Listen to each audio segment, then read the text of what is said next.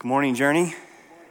Good to see you all. If we haven't met before, my name's Chris. Really glad we get to be together today. It's not lost on me, and it shouldn't be lost on you actually either, that in reality, all of us in this room could be somewhere else, doing something else, and yet here we are.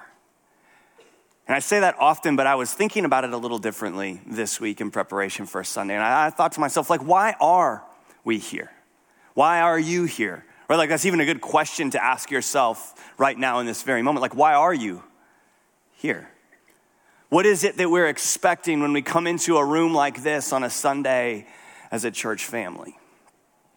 And for me, the more that I thought about that, I believe there's something in the depths of all of us that is longing for an encounter with the divine. We're hoping that God might be here, that God might speak, that God might move, that God might act.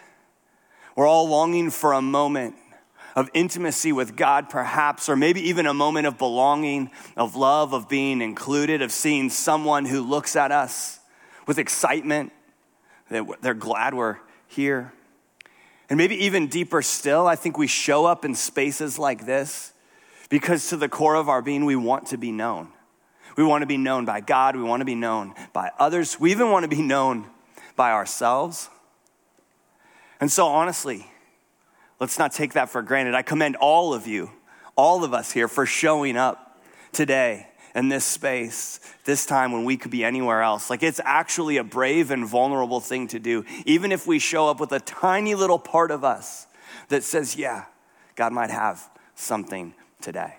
And so my prayer for our time this morning is that as we sing and pray and hug and share stories and sing and speak the word and then listen and wait and all of the things that actually happen during this time together, that in some small way, every single one of us would turn to the Lord and have, as the Apostle Paul is about to teach us, our veils taken away.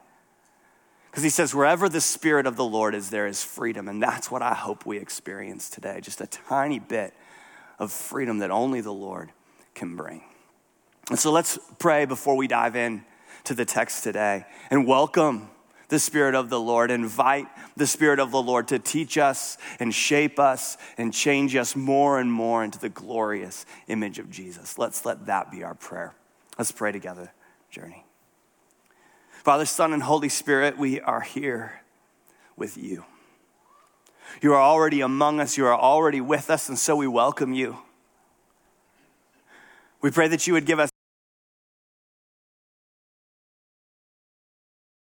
our lives would open up to an encounter with you.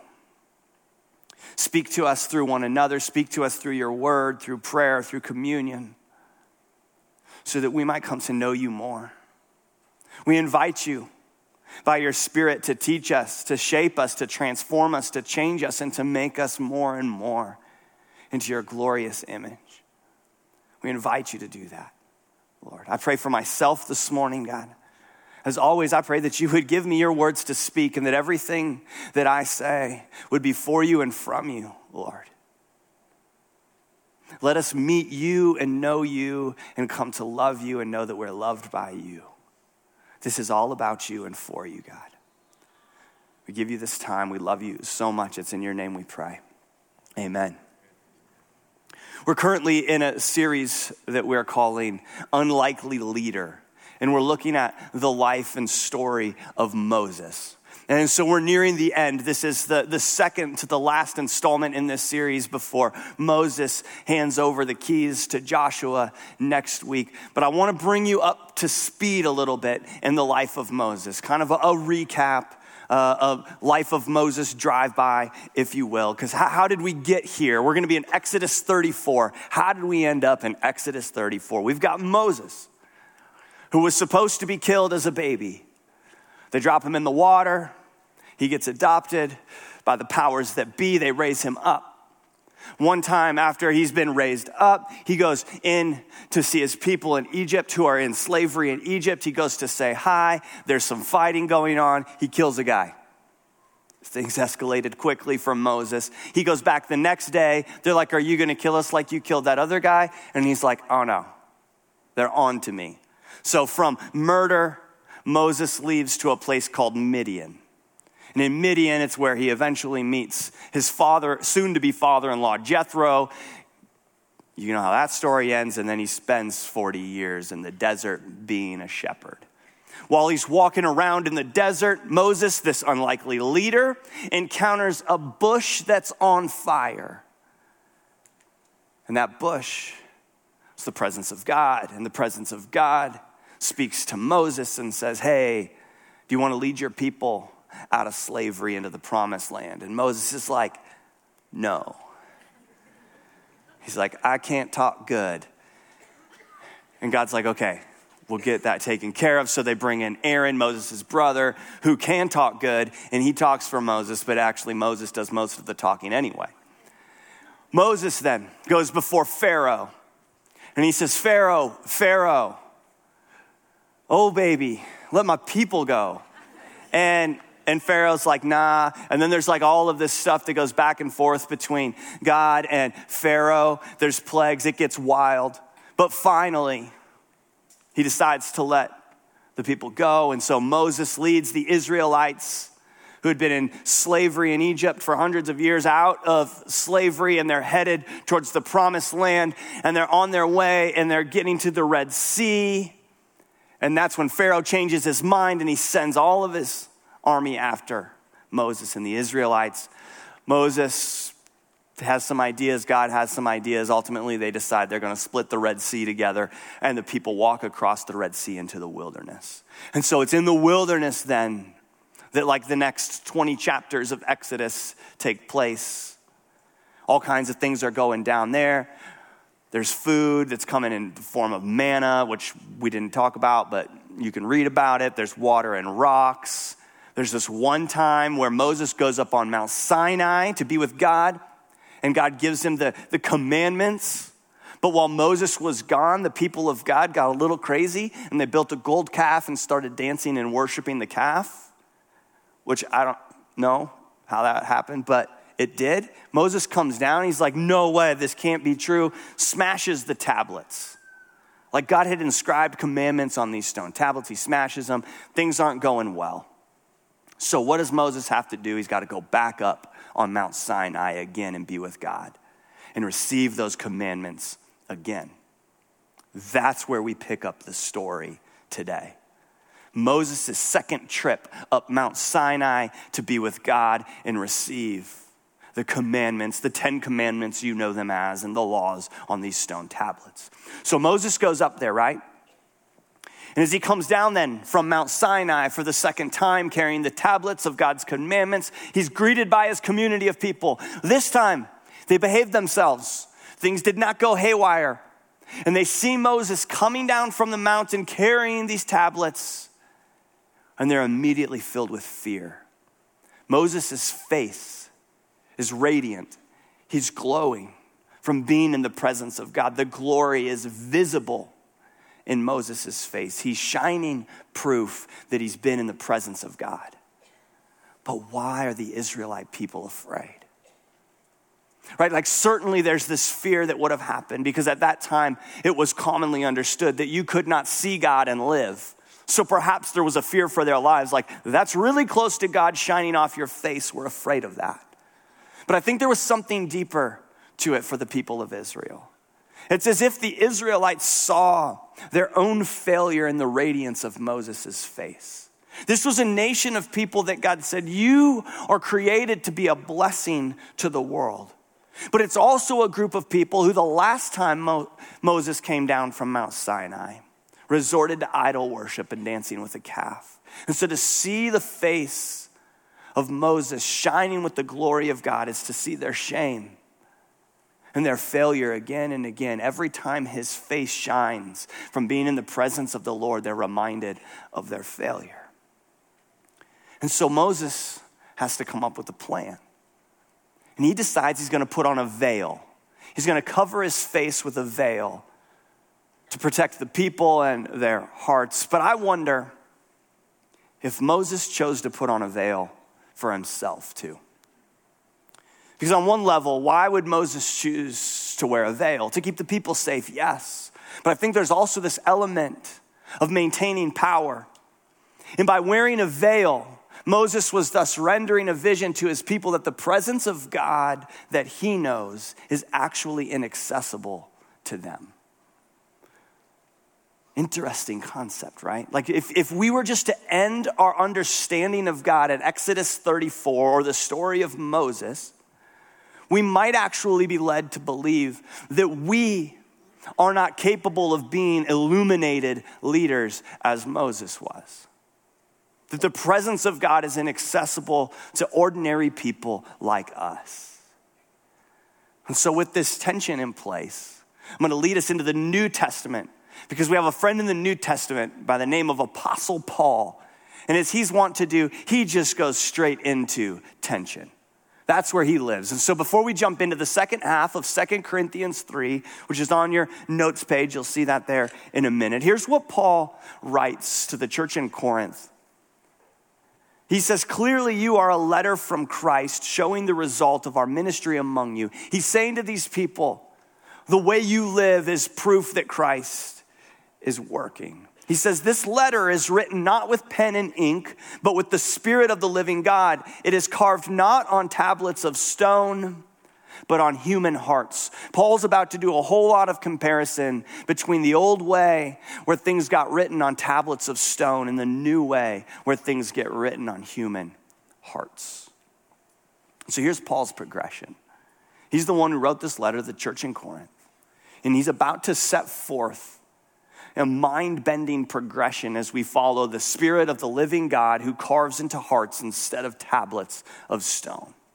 He begins by revisiting Moses. You had to know all about Moses to understand what the heck Paul's talking about.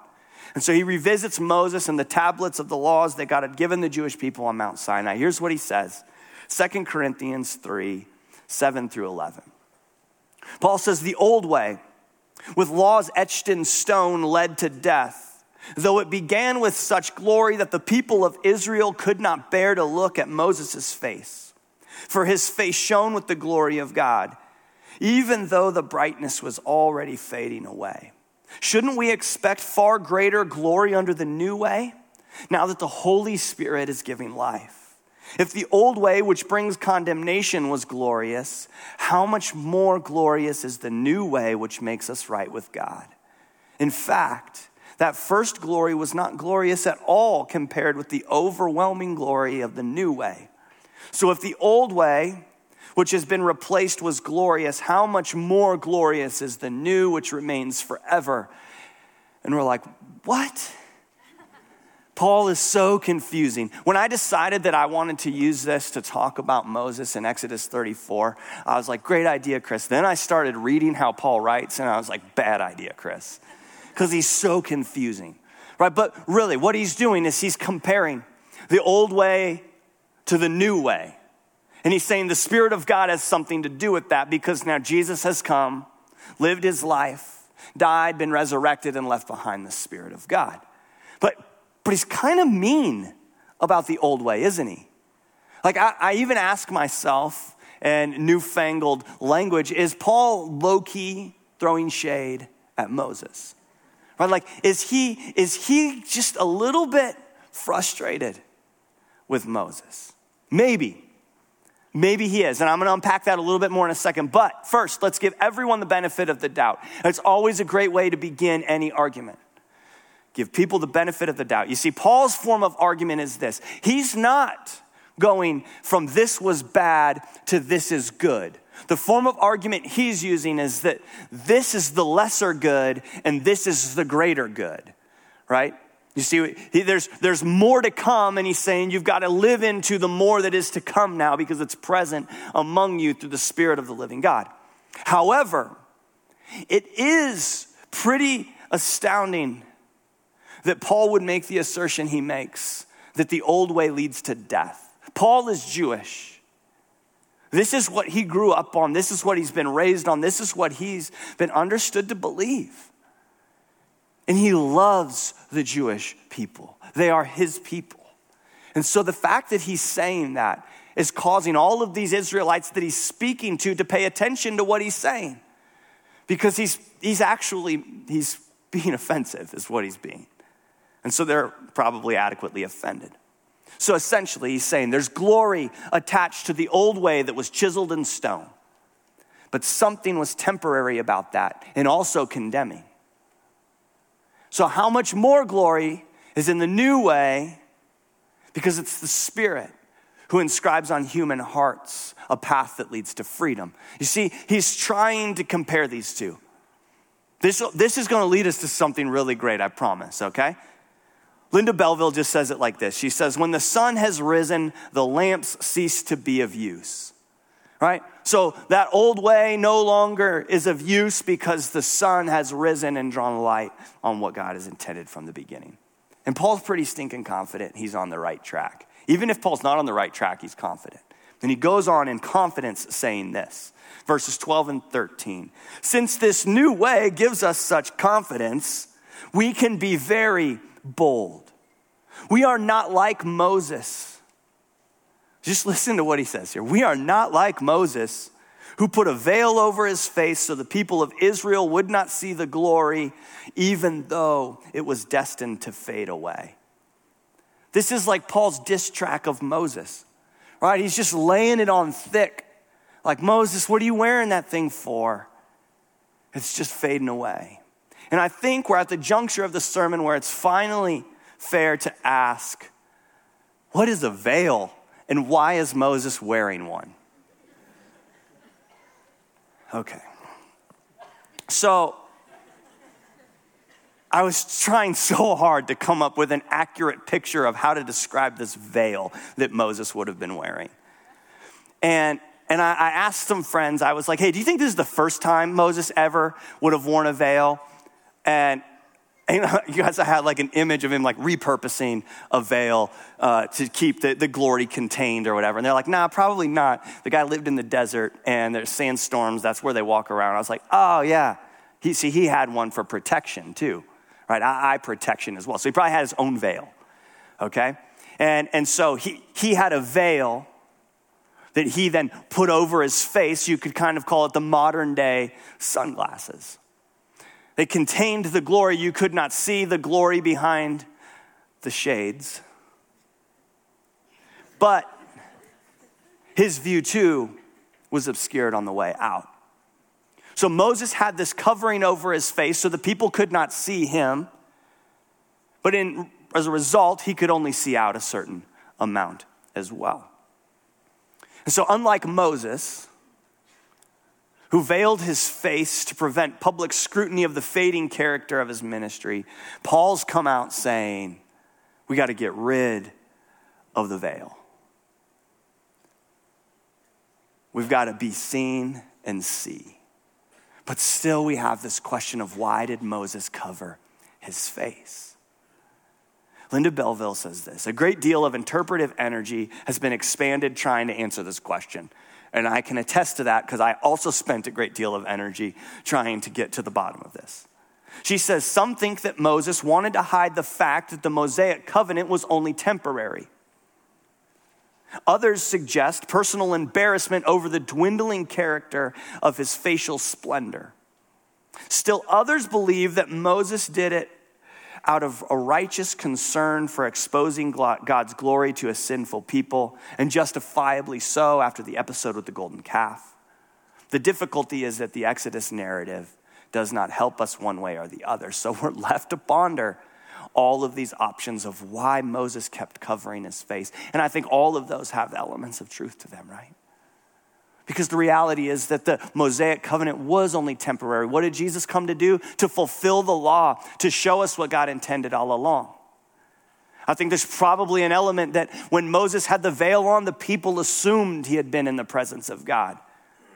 And as one who stood before people and had to lead people, I understand that temptation to make one think that you've been in a place that you haven't actually been. That could be true. Moses is human too.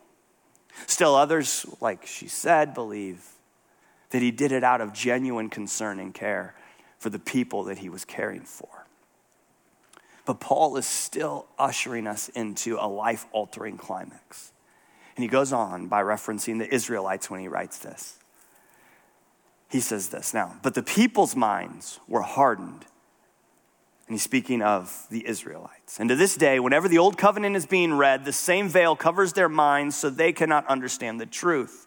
And this veil can be removed only by believing in Christ. Yes, even today when they read Moses' writings, their hearts are covered with that veil and they do not understand.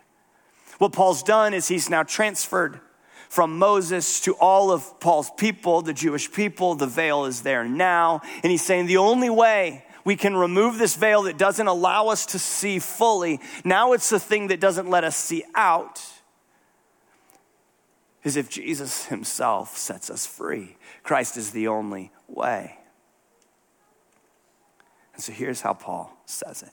If Jesus is the only way for them to be set free, here's what he says. But whenever someone turns to the Lord, the veil is taken away.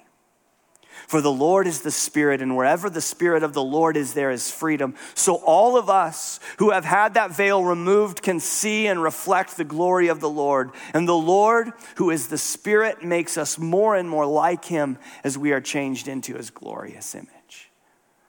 That's the climax that Paul is moving us to. Here's what Paul does. He puts forward this hope that whenever anyone turns to the Lord, the veil of spiritual darkness is taken away. And so now what's happened, Moses has become a model to be emulated rather than shunned. Every time Moses went into the presence of God, he removed the veil. That's the invitation. Come into the presence of God and he will remove the veil. He will see you for who you really are, which is why we keep the veil on, because that's scary. But you will be set free. You will be known by this God. And you too will be filled with that glory. To turn to the Lord is to be free of the barriers that would impede spiritual understanding. It's the work of the Spirit to remove anything that might detract us from encountering him, so that we might see and that we might reflect the glory of the Lord. When Paul uses this word reflect, it's a beautiful word. He's talking about a mirror. And immediately we think of mirrors in our day.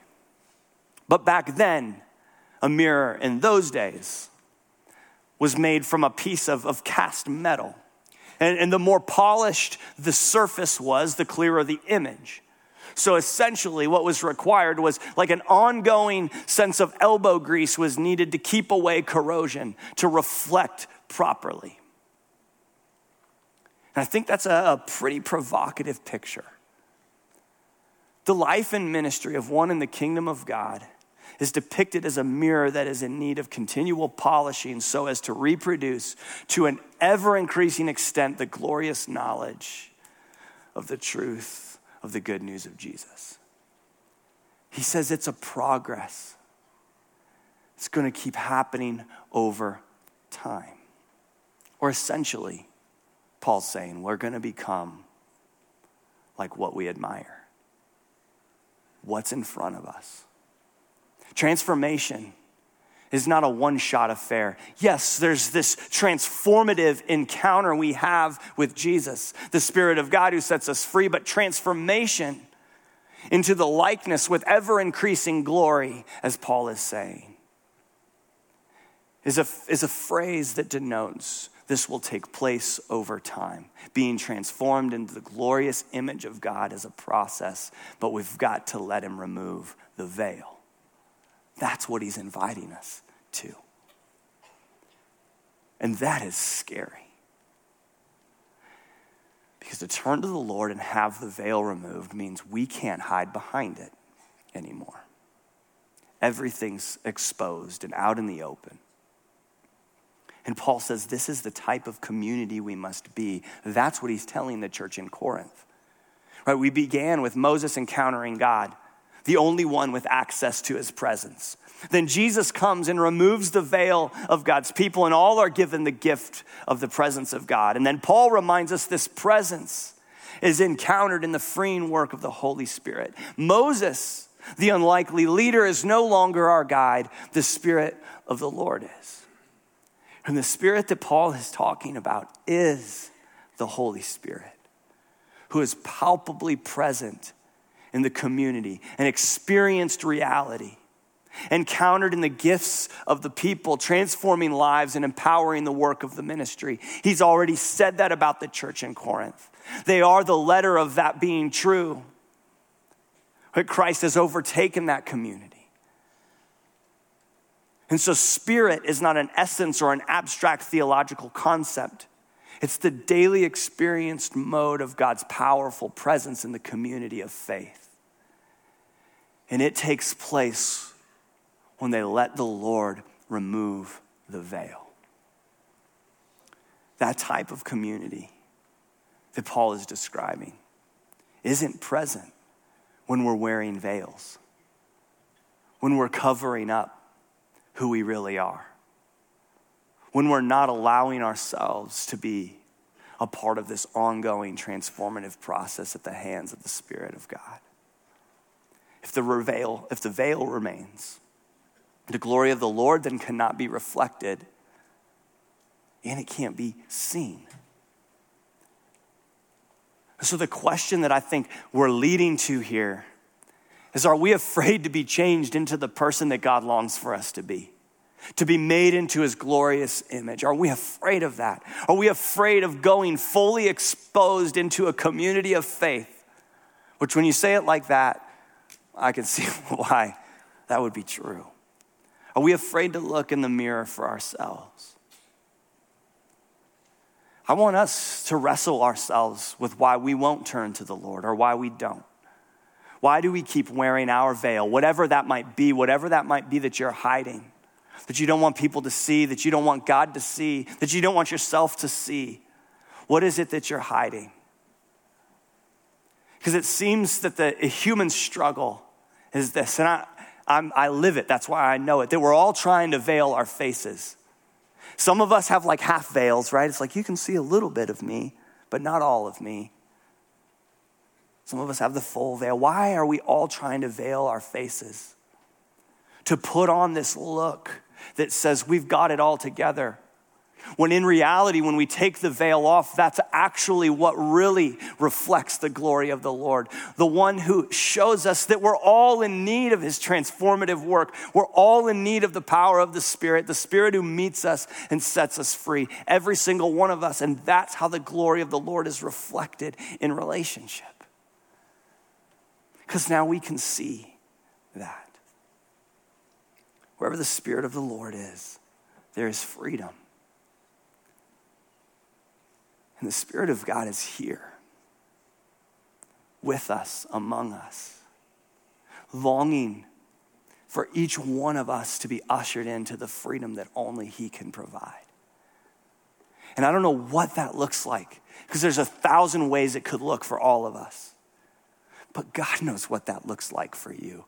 And what I want you to do is have an opportunity to just sit before the Lord right now and invite him to remove your veil. Whatever it is that you're hiding behind, let the Spirit of God have the last word and lift that veil. I'm going to give you a few moments of just stillness and silence to do that. And then I'm going to guide us a little bit in a moment of prayer as well. So take a few moments and sit before the Lord, and then I'll lead us out.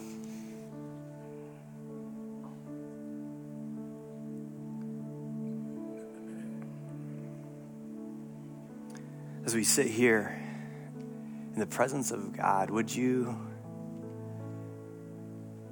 just take a moment and envision in your mind how God might come to meet you and sit with you right now. Envision God sitting there in front of you. God might come as a friend, as Jesus himself, as a teacher. But see God in front of you face to face.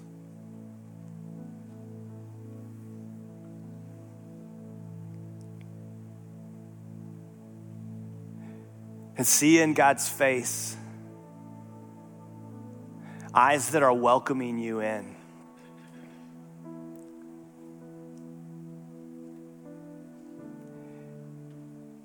Into communion with him and with yourself.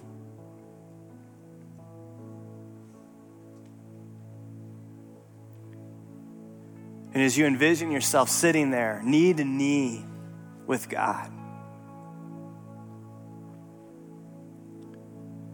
would you say to him in the quiet of your own heart, Holy Spirit, would you take this veil from me?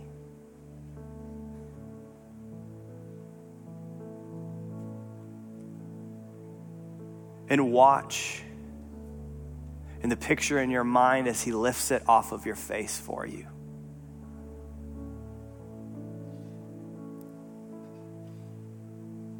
And imagine God now seeing you as you really are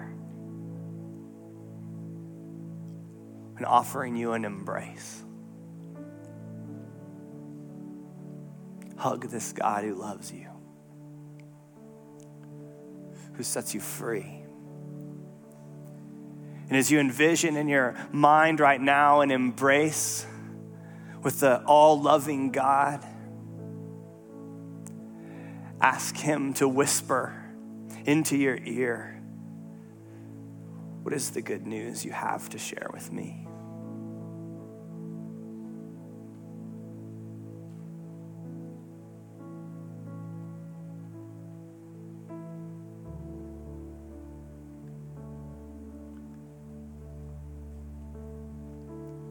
Receive it. God, we receive it. We thank you that you are a God